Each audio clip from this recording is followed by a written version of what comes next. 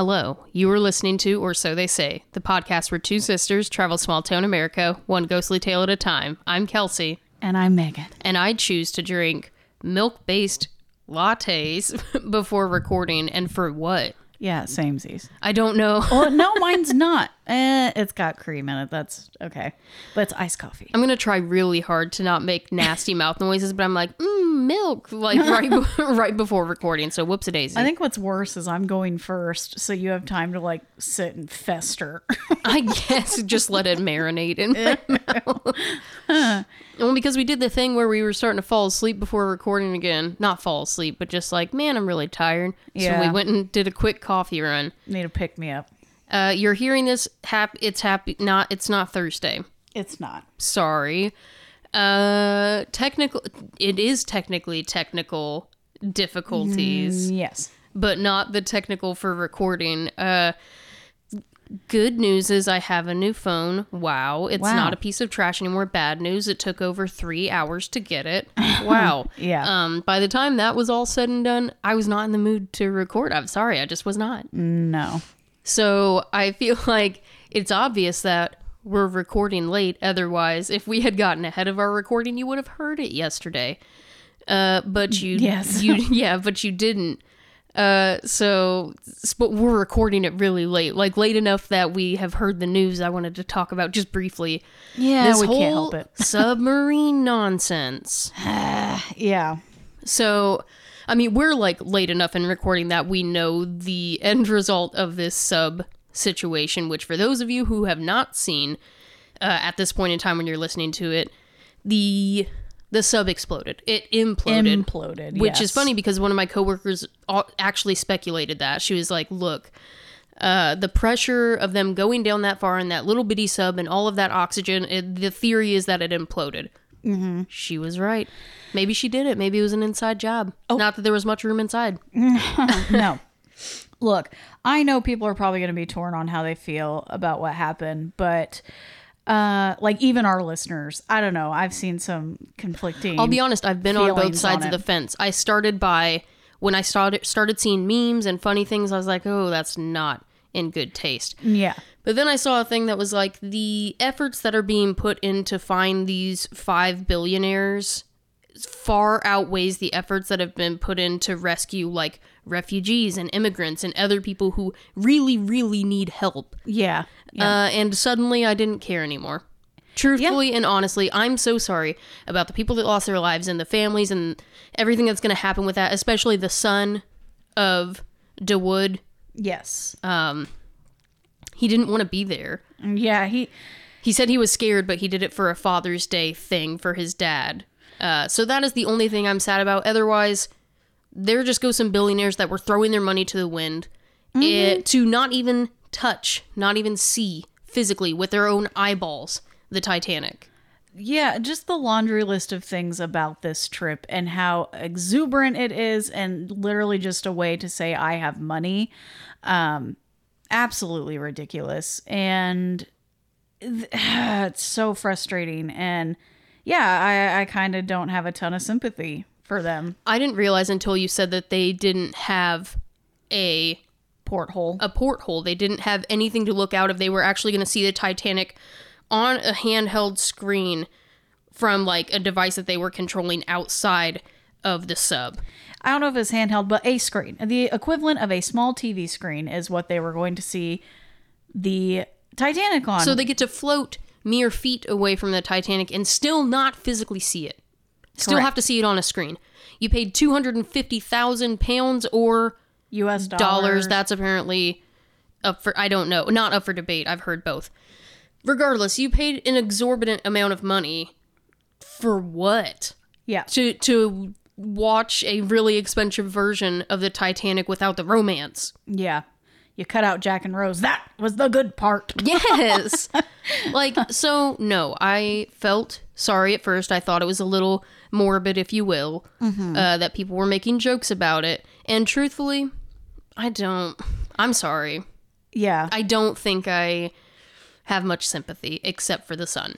And you know what? A good argument was brought up earlier about how someone said, well, if tickets were only $100, you guys wouldn't be throwing a fit like this. You Exactly. are correct. Yeah. That is 100% correct. That's the point. Ding, ding, ding, dude. Like, that's exactly why we're mad. Like, I think you thought you were doing something when you said that, but you didn't. No. Like, that is the entire point. So. Ugh. Anyway. Wow. Anything Speaking else of exciting? people we hate. Oh, who? What are we talking This about? week. Oh, what in the world? We do stop. We're gonna lose all 2 listeners here.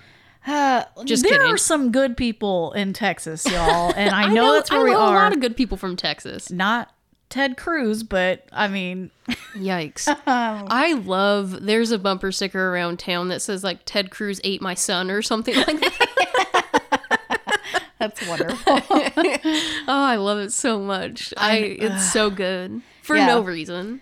But yes, we are in Texas, and unfortunately, you have Ted Cruz. And the second I pulled up data, iOS or whatever it is, I was just like, yeah.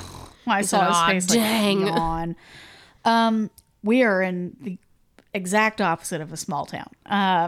Yeah, you know what? Whatever. Some things you just can't ignore.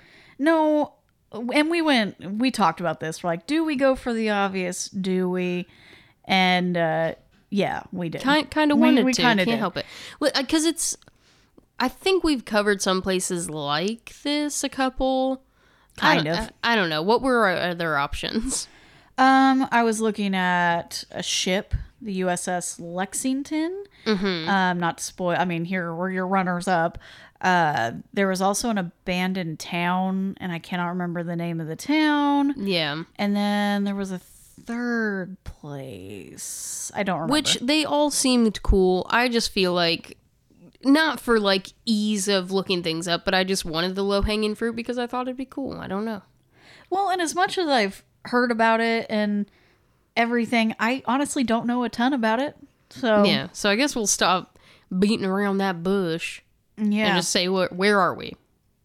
We are in San Antonio, Texas. Wonderful. Wonderful. With a population of 1.53 million people. Yikes. It is a large town. I know. I feel like I'm going to jump the gun and just say where we are because I feel like we built it up, and now we're going to talk about the city. We're at the Alamo. Mm-hmm. That's the Alamo. There are so many. I'm going to work some jokes in. I'm just going to let them come I was just going to say, organically. we already made jokes in doing it. Like, you're still covering the Alamo, right? You didn't forget? Shut up. I hate you. I remember. Yeah. There's going to be a lot of jokes in that. Probably not a lot, but a handful of dad jokes are coming your way. Yeah. Just hang in there. Okay, so the median age of San Antonio, with a population of 1.53 million, I had no expectations. I'll be honest with you. Yeah, with a population that large, I mean, you're going to get the pretty average run of everything, I feel like. Yeah, surprising. Yes, except one number. So the median age... Household income? No. Or house value? No. Okay, I don't know. Go I on. believe it's that poverty. Oh, yeah. Yeah. Listen, poverty in larger cities, I know, runs higher. Yeah. So the median age in San Antonio is 33.8. It's a little young. It is. It's on the younger side. I'll go ahead and tell you the median household income is $53,420. I was going to say 75. I was keeping it more reasonable. No, it's low. I thought that was pretty low for San Antonio. Mm-hmm. The median property value is not. It is $156,700. On the low end. Again, probably because that with poverty. with so much land and people. I mean, you're going to have the shanties and you're going to have the mansions. I'm shooting. Are you going to poverty level next? I'll go ahead and hit you with poverty. I'm shooting 23. That is high and it's incorrect. Oh, dang it. What is it? 17.6. We've Still seen higher. Pretty darn high. We've seen somewhere that's 25%, and I can't remember But it's where. when you get into those smaller numbers. Like, here's the thing. With a 1.53 million population, I was expecting closer to average. So when I saw 17.6, I was like, good God. Truthfully, I expect higher in the larger the city because of gentrification and just pushing people to the center, and I don't know. Yeah. Well, the race of this town. Well, 65 white? no. Actually, that's like way off. Really? Yeah. What is it? So, and this is why I like this website we started using as opposed to world population. This accounts for the people who checkmark white Hispanic, because apparently you cannot just checkmark Hispanic. It's white Hispanic, multiracial Hispanic. Yeah, I don't know. I don't know why it works the way that it works, but I assumed that would be high, but I thought I was being gracious. No, the majority race is white Hispanic at 47.9%. Wow. And then white non-Hispanic is second at 24%. Wow. Yes, yep. Goodness. Multiracial Hispanic is, plus other, I kind of lump those two together, it was other Hispanic, multiracial Hispanic, 15.66% together. Black or African American is 6.28, and Asian is 2.86, with some others that were a percent or less that I did not count. Okay. So, yeah, white population is low. Probably the lowest we're going to see it in a while. Yeah, probably. All right. So, if you just Google San Antonio, Texas, like, what is Google going to tell you about San Antonio? This is what it's going to tell you. Oh, okay. San Antonio is a major city in south central Texas with a rich colonial heritage. The Alamo, an 18th century Spanish mission preserved as a museum, marks an infamous 1836 battle for Texan independence from Mexico. Following the San Antonio River, the miles-long River Walk is a landmark pedestrian promenade lined with cafes and shops. Hemisphere Park's 750-foot Tower of the Americas overlooks the city. Wow. Fancy. Lots of history, lots of fun places to visit here in San Antonio. I'm sure, yeah. So...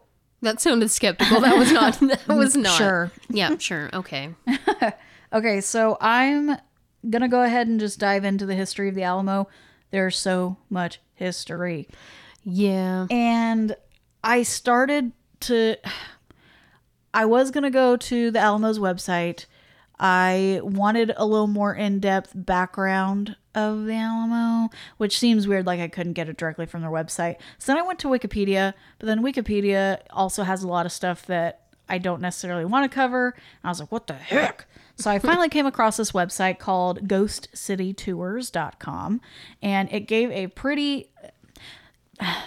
Wikipedia is a good source. I don't care what they tell you in school. I think it's a good source to find other sources as well. It's not a bad place to get information, but it is very textbook. Like, it's very dry. It's hard to read. And even me reading my own notes out loud, I was like, ugh, I'm like losing track. Right. I said, I got to find something that kind of dumbs it down for me a little bit. And I found, not that Ghost City Tours, that sounds terrible, but I needed someone to just kind of be a little more loosey-goosey with their writing. Yeah. So I found this. I liked how they wrote it. I'm going with this. And I like their order better that they did. Okay. All right. So here we go. The Alamo. Way back when, before the Alamo earned its nickname, it was known as Mission San Antonio de Valero. Now I'm going to go ahead and apologize for all my Spanish pronunciation. Yes. Oh, yeah. I think I've only got like a couple. I even practiced some words, and I was going to like church it up, but I'm white, y'all. I'm so white. I can't. We took German. Yeah. Which is like the furthest thing from Spanish. Well, I can't wait to pronounce that name. I know you can't see it, but no, it's, I can't. Well, you'll hear it. Okay. It was known as the Mission San Antonio de Valero. And the Alamo is actually its nickname. Mm-hmm. Okay. The site for the church, so mission and church, just use those interchangeably. When I say mission, I mean church. Okay. The site for the church had been chosen by Father Antonio de San Buenaventura. I knew I was going to do it. You're close. Father Antonio de San Buenaventura No, I'm sorry. Olivares. Yeah. It was a long one. That's Alvarez? An Olivares. Oh, no. Okay. Olivares. I thought it was like Alvarez, like Alve. Yeah. Anyway, it was chosen by him after the monks first established the mission.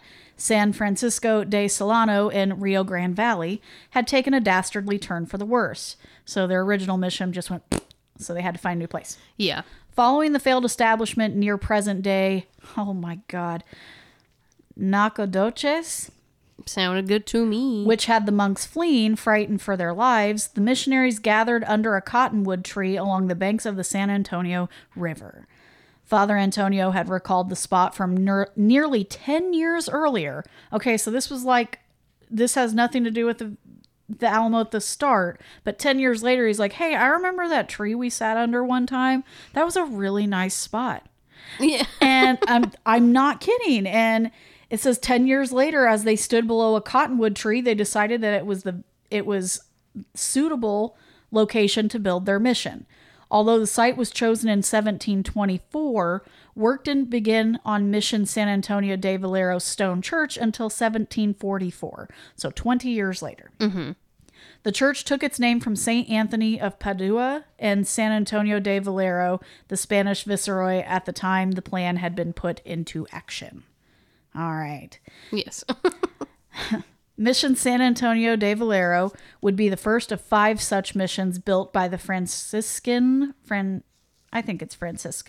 monks along the San Antonio River, but all had been built with singular purpose, to help spread the ideals of Roman Catholicism to the local Native American peoples who inhabited the region. Yes. So, yeah, we're still out here. Yeah, the indoctrinating. What in the world? Of course.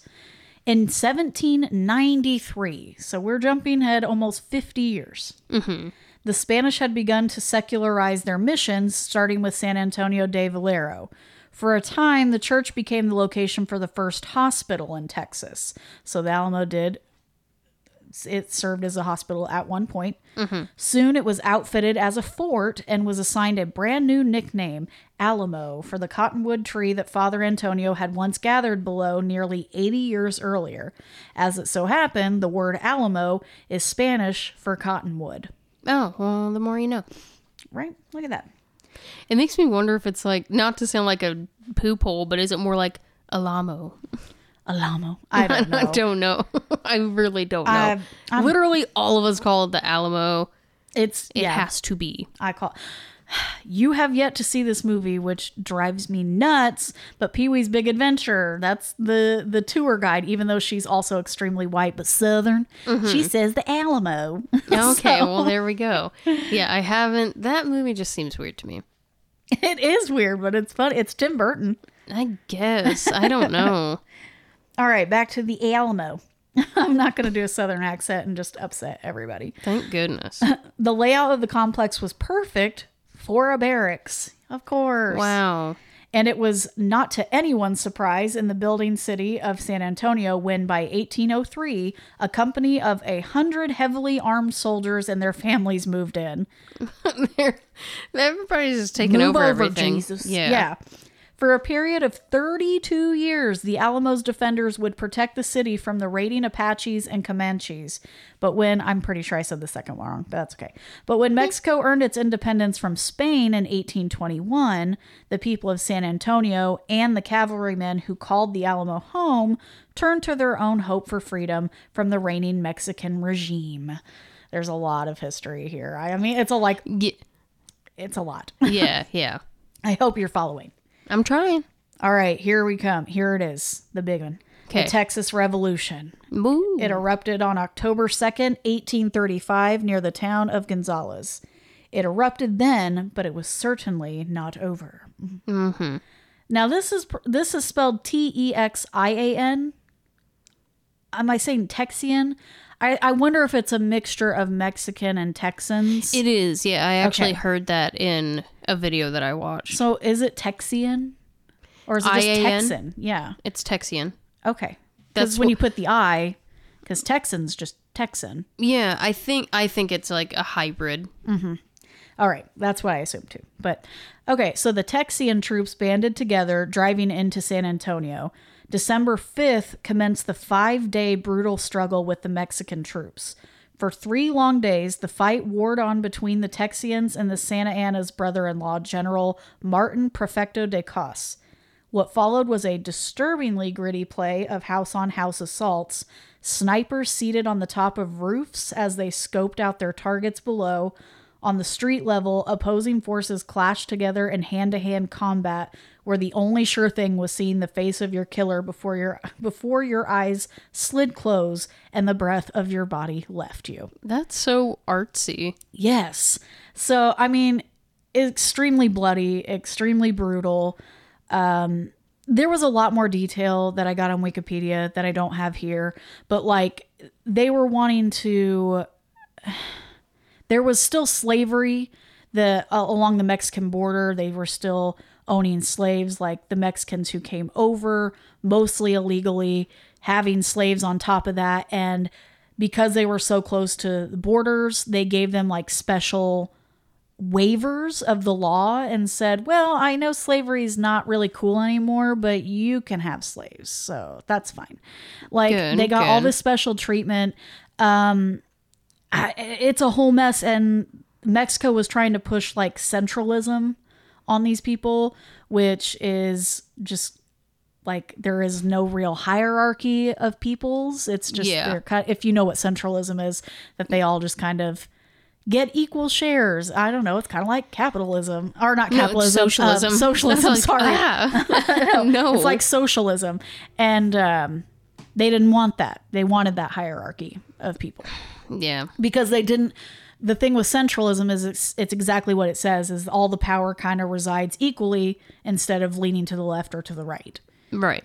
And so that's what there was this big fight over slavery, over the centralism, over the segregation and illegal immigrants and so on and so forth. It's a lot going on. Yeah. Okay. Both sides struggled to gain control of the city of San Antonio, but it would ultimately be the Texians who won the street fight, forcing the Mexicans' authorities to surrender. General Coss signed over everything that the Texians demanded, including property, money, ammunition, and weapons. So he's at their mercy at this point. Yeah. He then moved his troops to the Rio Grande, and the siege of Bexar came to a close, which I had to look up how to pronounce that because it's Bexar. So if you come across that word at all, it's literally just pronounced bear. Interesting. A choice. But their win, the Texians' win, was short-lived. Go figure. By January of 1836, the Texians had re-outfitted the old Mission San Antonio de Valero as their home base, the Alamo. Mm-hmm. When Colonel James Bowie, the famed double-edged knife-wielding volunteer soldier, that sounds awful. Yeah. He showed up at the church. He'd been given orders from General Sam Houston to blow the Alamo up. They said, quote, line the walls with dynamite and gunpowder. We can't risk letting Santa Anna in to capture any of the weaponry. And Bowie saw the situation differently. Mm-hmm. He took one look at the mission and believed that if the Alamo fell, there was nothing, no barrier, no defense to keep General Santa Anna from infiltrating and recapturing the rest of Texas. So, no, the Alamo would not get blown up. Okay. Because he's like, we need this building. Like, it's a good barracks where I'm not blowing it up. Sorry. Right. And they put, not to mention the fact that Colonel Bowie did not want to have to move 24 cannons with only 25 men at his disposal. Yeah, that would suck. Everyone grab a cannon. James Bowie and his 25 volunteers were not alone for that much longer. When Colonel William Travis showed up at the Alamo, he did so by bringing a battalion of more than 100 military men up against his 25. Oh, okay. Mm-hmm. Still, the sum 140 men were not enough. Surely not enough to go after General Santa Anna's troops, which numbered to over 1,000 cavalrymen. My gosh. Yeah, okay. They did not stand a chance. No. Travis was in desperate need for more help, so he penned the government in Texas, and he sent one frantic missive and another. So he's just sending these letters like, help me, please. Yeah, yeah. I never received a response, and Santa Anna troops were quickly closing in. Great. Mm-hmm. Scary. For what it's worth, luck shined down on Bowie and Travis's men on February 19th when a group of 20 volunteers arrived with notorious Davy Crockett at the helm. Yeah. What the heck? Crockett was a man of his day. He'd reportedly killed 108 bears in 8 months. What are you doing, my guy? And he supposedly rode alligators as a workout. Okay. Davy Crockett ain't I nothing feel to like mess he's with, making dude. that up, but okay. I also think so. But to many, Crockett was certifiably insane, but he was perfect for the Texas independence cause. He comes riding in on his pet alligators like, slow down, Susan. Yeah! Susan! What? Susan? I think I want an alligator named Susan. Okay. He rallied behind with the other supporters and helped to round out the number of the Alamo defenders to 189. Yay. Yeah. 189 Alamo defenders against more than 1,500 Mexican soldiers. Oh, so we've more soldiers on the other side. Good. Yeah. So the odds were not in the Texians' favor, but they dug deep. Mm-hmm. In his last plea to the Texas government, Colonel Williams Travis wrote that their efforts at the Alamo would either earn them victory or they would die trying. So he's pretty much like, our blood's on your hands now. Not 4 days later, General Santa Anna and his troops swarmed in, capturing the city of San Antonio. Who saw that coming? Yeah. At the historic San Fernando Church, he rose up a red flag. The red indicated that he would leave no survivors if the revolutionaries did not surrender. Dang, you hear about white flags. I feel like I've not heard much of a red flag. Yeah, that's scary stuff. So if you see them come charging in with a red flag, that's signal Like, for you're either all you, going to die. Yeah, either you surrender or you all die. That's rough. Mm-hmm. That's scary. Well, the Texans allegedly responded with a single cannon blast and said, "Go F yourself." And they tried anyway. Yeah. And then the battle began. The exact details of the Battle of the Alamo are unknown. Not a single Texian soldier survived, save one, Colonel William Travis, slave. Not Colonel William Travis, but his slave, Joe. Joe! Who was later released by General Santa Anna on the premise that since Joe had not a choice on whether he fought, he could not be held accountable for standing with the rebels. Man, was he the only one? The only one that survived. The only slave? No, I'm sure not. I don't know. Joe... But they were forced to fight whether they believed in that side or not. Lord, I don't know if mercy would have been better. I don't know. Like, I'm sure Joe was happy for his life, but also, yikes. Yeah, I know. And he who knows what he actually thought personally. He could have just changed his mind because he knew it was going to save his life. We don't know. Anyway, the images that have been passed down through the generations are powerful and shocking in their almost tangibility. I could see that.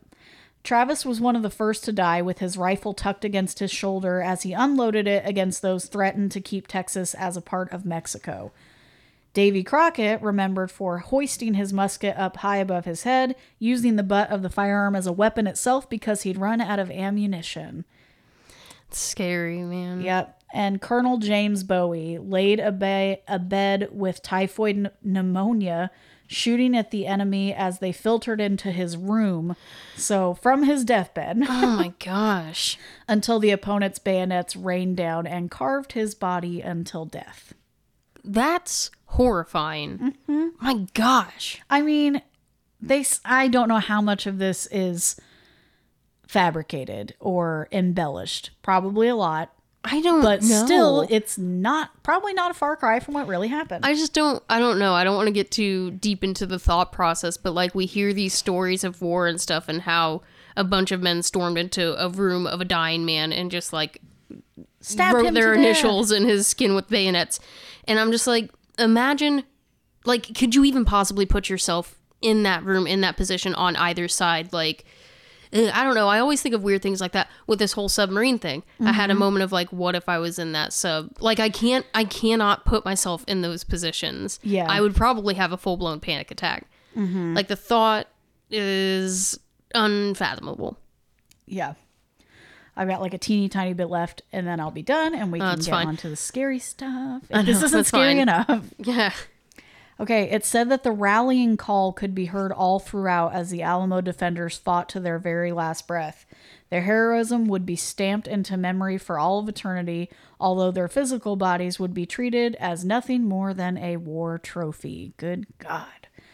General Santa Anna refused to grant the Texas defenders a proper burial following Mexico's victory at the ruthless and bloody Battle of the Alamo. So wouldn't even let them be buried as soldiers, as men, as anything. Yeah. Their bodies were mounted on 3 pyres and lit into flames. Mm-hmm. Others were buried in mass graves. Others were simply thrown carelessly into the San Antonio River. According to the story, the bodies were later gathered together and placed inside an unmarked grave, but there is little knowledge as to where that might be.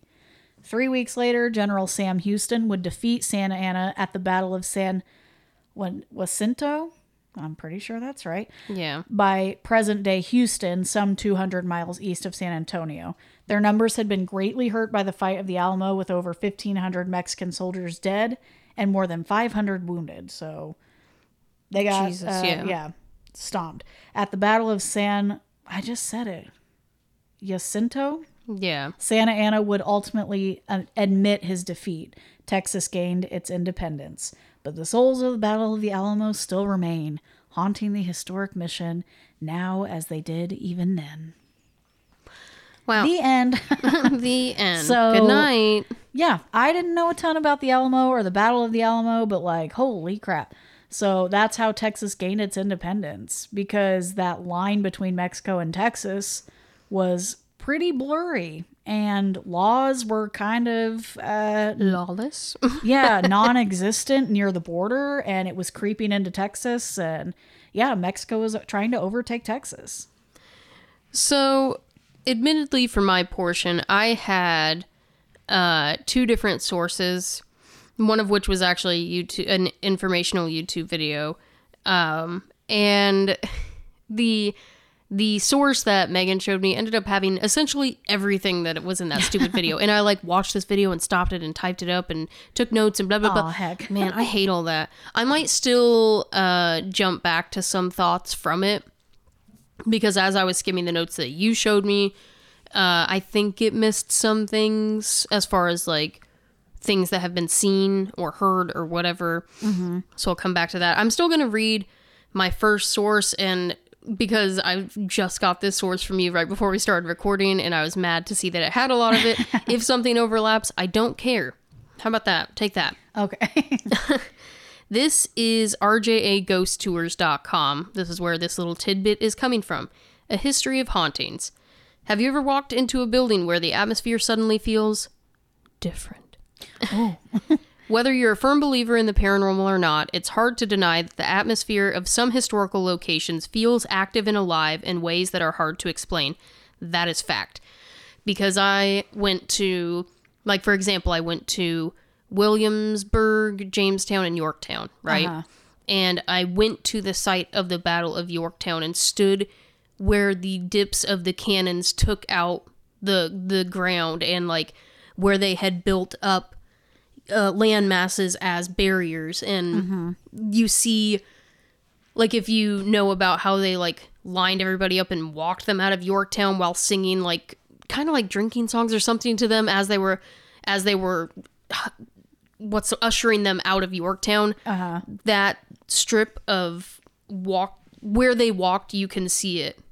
You can walk that trail, and it gives me little cold chills. That's all. No, and the feeling is, ooh, I mean, this spooky. sounds crazy, but we've been to Arlington Cemetery, which is also hard to fathom, all those people, but it's also, it's not, there's one, there had to be one.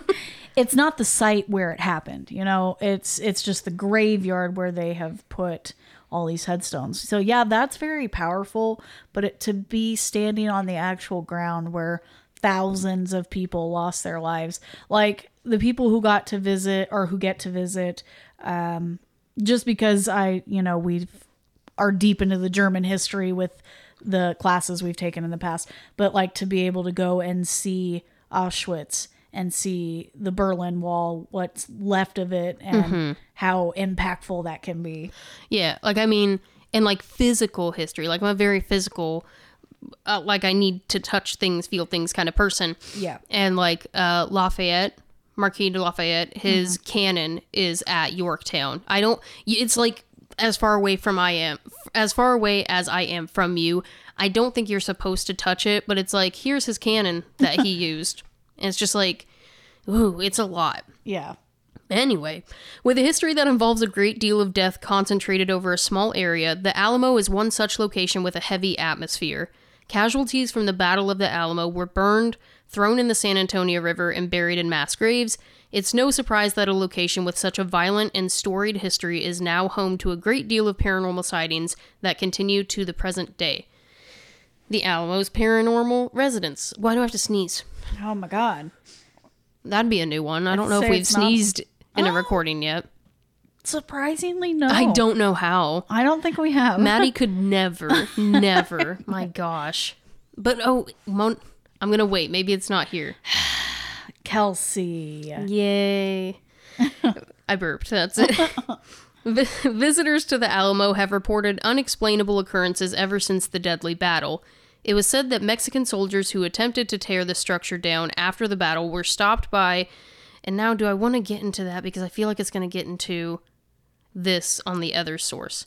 I'm going to skip it for now. Okay. In the decades that have passed since the battle, countless tales of apparitions of the long-dead soldiers, whispers and footsteps, and other unexplained occurrences, such as sighting, a thing that I'll also get into, have been reported. Okay.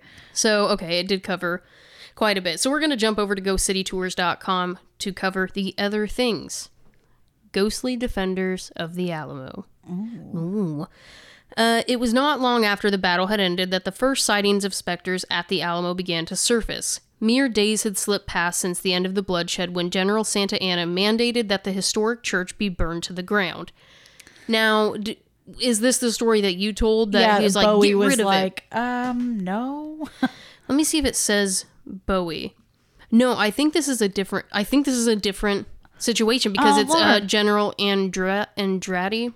Oh yeah, I did not have that name. I'm probably trying to church that name up also. It just looks it looks like Andrade, but I highly doubt. Yeah, I'm trying to see who asked Bowie to. It was General Sam Houston. Okay, so everybody wants to get rid of the Alamo for some reason. Why? Don't. So nobody else takes it over, I guess. Anyway, Santa Anna wanted it torn down as well. The thought that the Texians might see the mission as a shrine to those who had rebelled against him made Santa Anna furious. Okay. So it's just a... He didn't want to have anything to commemorate. He's a big baby. People. Yeah. So angry, I won, and I want to make sure everyone knows I won. You can't... Yeah, he didn't want them to use it as a memorial. He's like, you can't even have that. No. So angry, actually, that he ordered his field commander, General Andrade, to bring a group of cavalrymen out to the site and see that the whole place was alit in flames. Mm-mm. Doing as he was told, Andrade agreed and sent his men. If I'm churching that name up, I'm so sorry, but again, don't care. When they arrived at the Alamo, however, they were quick to turn back around and return to the Mexican army camp. Andrade demanded to know why they had not completed the task. Shaken and white-faced, one of his men stepped back. He regaled Andrade of the 6 Diablos who had stood before the Alamo. Each spirit held a flaming sword encircling the group of soldiers as they blocked the entrance to the mission. What? They'd feared destroying the church and what might happen to them if they did. Rumors circulated that the entities protecting the Alamo were those men who died during the battle, while others claimed that vigilant specters must have been the old Franciscan monks guarding their mission. Well, yeah. Either way, like these men who have seen the horrors of war were scared off by something that wasn't even there. They said 6 men. Santa Anna's men called them demons. Uh-huh. Most people speculate it's probably the monks. Surrounded them with flaming swords. Yeah, I know. I was like, that's very different. Surrounded them with flaming swords and chased them off. And I don't think it says it on here, but the video I watched says, what did they say? Do not touch. I put it in quotes somewhere. Oh, they said, do not touch the Alamo. Do not touch these walls. Oh. And scared them away. Yikes. But General Andrade only scoffed at the tale of warrior ghosts and the terrified expressions on his men's faces. He'd go there himself then. He enlisted a few men and set off toward the Alamo, Santa Anna's orders to burn the place down ringing loud in his ears. When he arrived, he directed his troops to the Longhouse Barracks. Only this time, instead of the sword-wielding ghosts at the front gates, Andrade spotted a tall male spirit rise up on the roof of the barracks. Ugh. Clasped in each hand was a ball consumed in fire. Why? Why fire? I don't know. And the fact that, like, he's like, you guys are a bunch of idiots. Like, that's not real. Went and saw this other, you know, specter, if you will. Yeah. With flaming hands. Yikes. The specter held out the flaming weapons, and the Mexican soldiers dropped to their knees. The heels of their palms dug into their eyes to block out the sight, but it was no good. They feared for their lives. Oh, goodness. Andrade left the mission well enough alone, hightailing it out of San Antonio with his troops as fast as they could march. Which, like, don't run. Doop, doop, doop, doop. Like, that's when power walking started. The hips. Oh my gosh, you ever seen power walkers' hips? Yes. Terrifying. Terrifying. Even. Worse than war. Oh. I'm just kidding. Holy crap, that's so insensitive. Yikes. Obviously a joke, but their hips can't be real. They don't lie. Andrade left the mission. I already said that. Neither they nor General Santa Anna ever returned to the Alamo, and the mission would fall into ruin within the next 10 years. Disappearing spirits. Oh. By 1846, Texas had been annexed into the United States, and the old Alamo was then converted into a complex for the U.S. Army. But in 1871, the decision came to demolish part of the old church, leaving only the old barracks and the church. They really just do not want this. Why? Yeah. The dismantlement never came. When the newspapers voiced the destruction of the historic mission San Antonio de la Vero, you see? Yeah. Sightings of ghosts wandering the grounds of the church began to be reported, almost all of them coming from the guests staying at the Menger Hotel just across the plaza, which the Menger Hotel is also rumored to be haunted. Oh. Those staying at the hotel swore they'd seen the spirits of a long-ago army marching up and down the path in front of the Alamo. Some of the apparitions disappeared into the walls of the building, and others stood guard all night as if protecting the site from anything or anyone who might seek to tear it down. Mm-hmm. Rather hastily, plans to alter or tear down the Alamo were put to rest, and it became home to a police headquarters and a jail instead. Nice. She's seen a lot of lives. Yeah. Though the sightings of the spirits never ceased. Between 1894 and 1897, the local newspaper, the San Antonio Express-News, published a series of articles which highlighted the almost freakish paranormal phenomenon occurring at the Alamo. Dang. The reports described the ghostly guards which marched up along the roof of the police station, the dark figures roaming the corridors at night, and the distinct sounds of moaning that woke the staff and prisoners. Yeah. Soon the activity was so vibrant, so alive in its frequency, that guards started to refuse to be on patrol on night shift. The policemen were furious, but no one would take those shifts in fear of running across one of the many ghosts of the Alamo still haunting the grounds, and the prison was forced to move not long after that. God dang, they're serious. Mm-hmm. Like, I'm like, we're assuming these are men because the time and everything, Yeah. are too proud to admit when they're scared, when they can't handle something, literally anything. Proud is a word, stupid. Yeah. And the fact that they had to relocate this prison and police station because so many men refused, like, you know, some people are like, don't be a specific word. And right. no, none of them. None of them. The dead who rise, other spirits of the Alamo. Oh. Long before the Battle of the Alamo occurred in 1836, the site on which the Alamo and the plaza sit was once the cemetery for the city of San Antonio. Between the years 1724 and 1793, it is estimated that nearly 1,000 people were buried on this land. Then the battle transpired, and the number of dead whose blood ran into the soil increased by tenfold. It is said that often construction workers doing work in the Alamo Plaza sometimes pull up skulls and bones. I think that still happens today. I can't remember. I can only imagine. I mean... Yeah. Is it possible that many of these souls still haunt the site that marked their graves? I would put money on it. Another thing that I skipped in my last notes is the little boy of the Alamo. Yeah, why is there always a little kid where a little kid shouldn't be? Well, like you said, and I don't know if it's going to say it here, but like families of these soldiers moved in. That's right. So I mean, like, yeah, it was a barracks.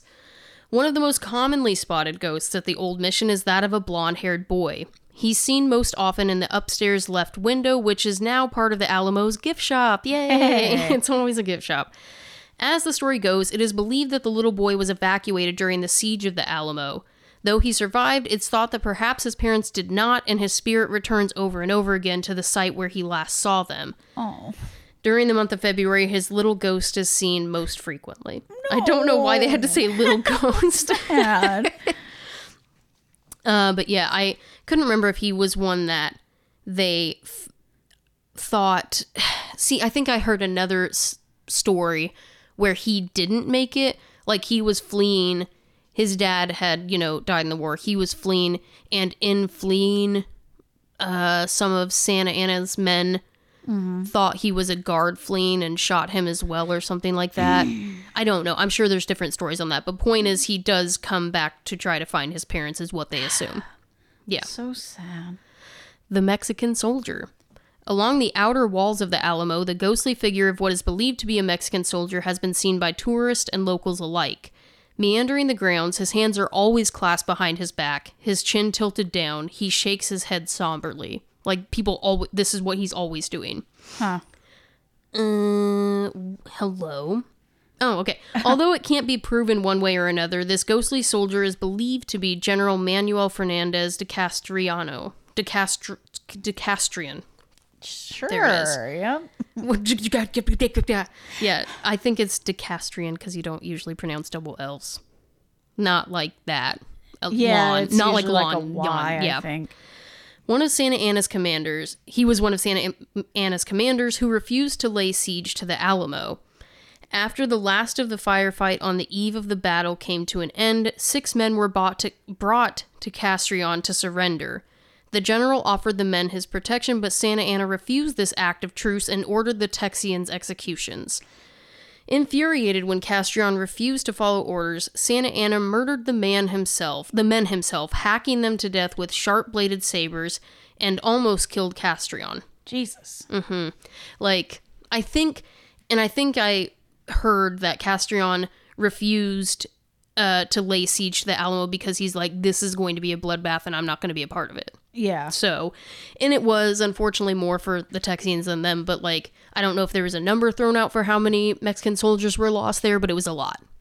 Yeah, I mean, it was hundreds. Held their own for a little bit. Father and son. I know.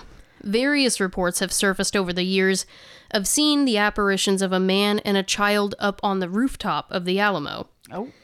The spirits are always seen just after sunrise, but then the image jerks as the ghostly man wraps his arm around the child and leaps off of the parapet to the ground below. Why? No.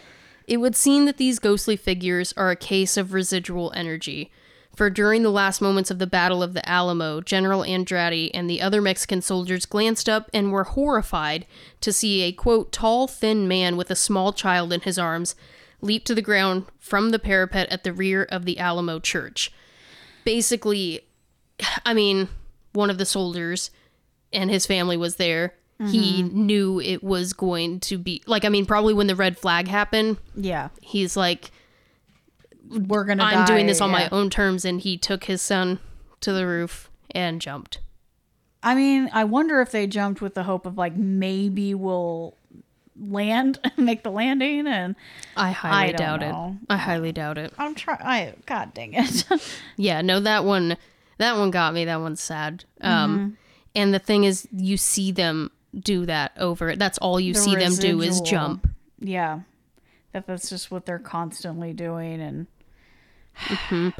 And they feel like, I don't know if it's mentioned in here, but they feel as if there are so many spirits here because they didn't give any of them a proper burial. So it was it said something like they couldn't go to heaven, they couldn't go to hell, all they could do was keep going to war. Oh no, that's awful. Jesus. Yeah, it's not good.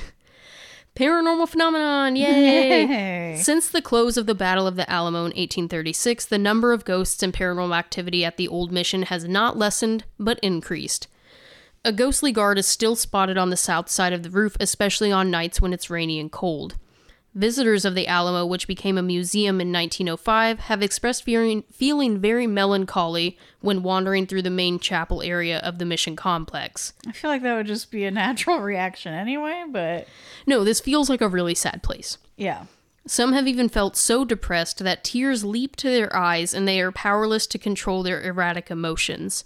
Again, I don't know how much of that is paranormal versus you're just moved by standing in the same place they stood. Well, no, like I said, I was emotional, like physically emotional, like cold chill style at Yorktown. Just seeing where the men marched out of Yorktown was like, ugh. Well, and especially if you are a Texas native or even, in Mexico, if you're a native from either side and you visit this place, it's like, Jesus. Listen, I feel like some people who are like, yeah, Texas, it's starting to make a little bit of sense. Because, like, here in Indiana, there was nothing... I mean, there was something to fight for. We fought Native Americans. Everybody did. That is crappy. That is a whole other conversation. But we didn't have to, like, claim our land in a very bloody fashion from... borders from anybody else. Like, we just showed up and we're like, we got this one and this one and this one. Texas, like, really had to fight for it. Yeah. And I feel like it is a ton of history, and probably rightfully so, to be... I feel like people who love so Texas, proud. like, love Texas. Yeah. I know. It's making a little more sense. Yes. I came in, not necessarily guns blazing, but guns smoking. Yeah. And I was like, I'm probably going to try to hold back my jokes, hold back my jeers at Texas. I mean, I did get you there with Ted Cruz, but like, come on. That's still... I mean, he did eat that guy's son. So. He did. But no, I feel like the love that people have for Texas is not unfounded. Mm-hmm. It's making more sense now. The camaraderie is there. It's weird. It's weird when you just do some research and you just keep an open mind about things. Not that I'm not saying like I hated Texas before this, but I'm like, y'all are obsessed. Like, what in the world is with this, like, yo, Texas? And it's also not to say that we aren't like feeling for Mexico either, because like everyone has their own sad background and sad story, beginnings, upbringings. Like, from every side, someone sees the other person as the villain. I don't know. That just is what it is. Yeah, I don't know. It's just, I feel like hopefully what we're saying is making sense. This is just, it makes more sense now. Yeah. I'm almost done. Others have reported hearing disembodied voices, whispers as though the spirits are still experiencing the worry of the impending battle, and phantom footsteps. It seems that even for those who chose to visit the Mission San Antonio de Lavero, the ghosts which still haunt the old church grounds have one singular purpose for remaining: to make sure that all who visit forever remember the Alamo. Oh. Yeah. I did leave out some of the fanciful writing between each person that it explained how they died. It said, "Remember the Alamo" between each one. Oh, I mean, that see. would be pretty impactful if I read it that way. Yeah, But no, it would be. I left it out, but yeah, between every person, every colonel, it said, "Remember the Alamo." I will say there's just a few things that weren't mentioned in there that were mentioned in my original notes, which is in addition to, well, here it says, in later years, the Alamo was briefly used as a hold for prisoners, but they and guards complained of hearing moans, screaming, explosions, and even a subdued trumpet playing El Degüello, the Spanish call of no quarter, which I don't know what that means. I should have looked it up. But it was the song that the dictator, Santa Anna, ordered be played on the battlefield during the attack on the fort. Oh, God. So they're hearing the song that was played while everyone died. What was that song again? I'm just curious. El Degüello, so ELDIGUELO.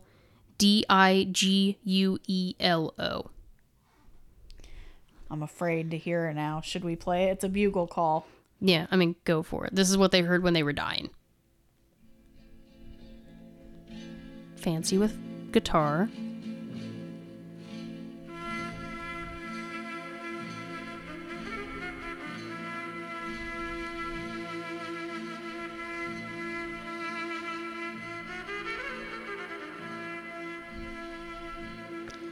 It's so sad. It feels so. What's a call of no quarter is what I wanted to know. But it's so slow and Yep, and then I will go ahead and simmer out with that one. But I got a little bit of chills there. No, I know it's call of no quarters. No quarter during military conflict implies that combatants would not be taken prisoner but killed. Cool. The cold chills. Yeah. So no quarter meant no prisoners, everyone dies. So every possible way he could put in their face, like, you're going to die today. Coming in with the bigger army, knowing, I mean, if by some grace of God, the Texians were able to defeat him and his army, they were outnumbered by like tenfold, literal tenfold. Yeah. And we knew they weren't going to win, but they weren't going down without a fight. So he was just bound and determined to, I don't know, humiliate them to their last breath, you know? Mm-hmm. Jesus Christ. I know that was icky. I didn't like the way all that felt and sounded.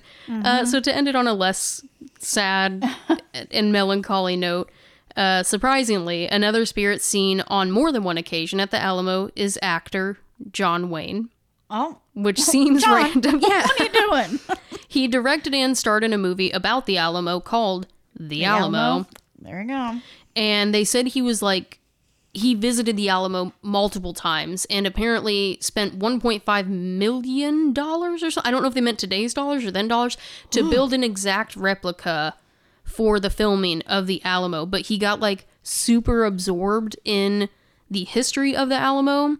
And he was said to be seen having conversations with the spirits of the defenders at the Alamo. People would see him talking to no one. Casual. Mm-hmm. There were a whole mess of other spirits that I didn't cover. I said it's like a mess there. Oh, no. But even with my additions, there were still other spirits that it's like, you see stuff here, you see stuff in this building, at the hotel, in the gift shop, in the fields, on the parapets, I'm like, boo. Yeah. But like, I sort of see why. Yeah, you know, I know we said last week the Bell Witch was probably our most well-known haunted location. Up until that point. Yeah, to be fair though, I guess I never necessarily looked at the Alamo as a haunted location. Mm-hmm. So I don't know. Hopefully it opens your eyes a little bit if, you know, as Americans ourselves, not even knowing all of our own American history, because this is just stuff they don't teach. Not where we are. In our defense, America's freaking big, dude. Oh, yeah, we don't have time to go through every state, every right, city. if you think about it, like the entire country of, say, Germany can fit inside of, say, Texas 4 times, 5 times. Like, yeah. There's a lot of history to be had here. Granted, not as long. It kind of sucks, though, because you are going to learn about what you live by. So us being in the Midwest, we learn about Midwest history mostly. Right. And I mean, now getting skewed, it's kind of scary times that we're in with the policing of what is being taught and how it's being taught. It's kind of scary. Yeah, but it's this weird... it's catch-22 because you don't have enough time to learn all the history of the world, let alone your own country. And so they only teach you about what's prevalent to your area. Therefore, you have the same ideals. You grow up with the same knowledge as the people before you, not knowing what outsiders, quote unquote, are like and their history and where they come from. I feel like it's probably designed and it just that way. Continues to build this divide of we crap on Texas all the time because it's Texas. And then Texas people, I'm like, y'all are nuts. You're as bad as New England Patriot fans, but they don't have an excuse. You guys kind of do. And I get it now. Yeah. So it's like, look, we broadened our horizon for an hour and I feel this was weirdly a very history-packed episode. And now I'm not talking to you. I don't even know what she heard. I stopped her so fast.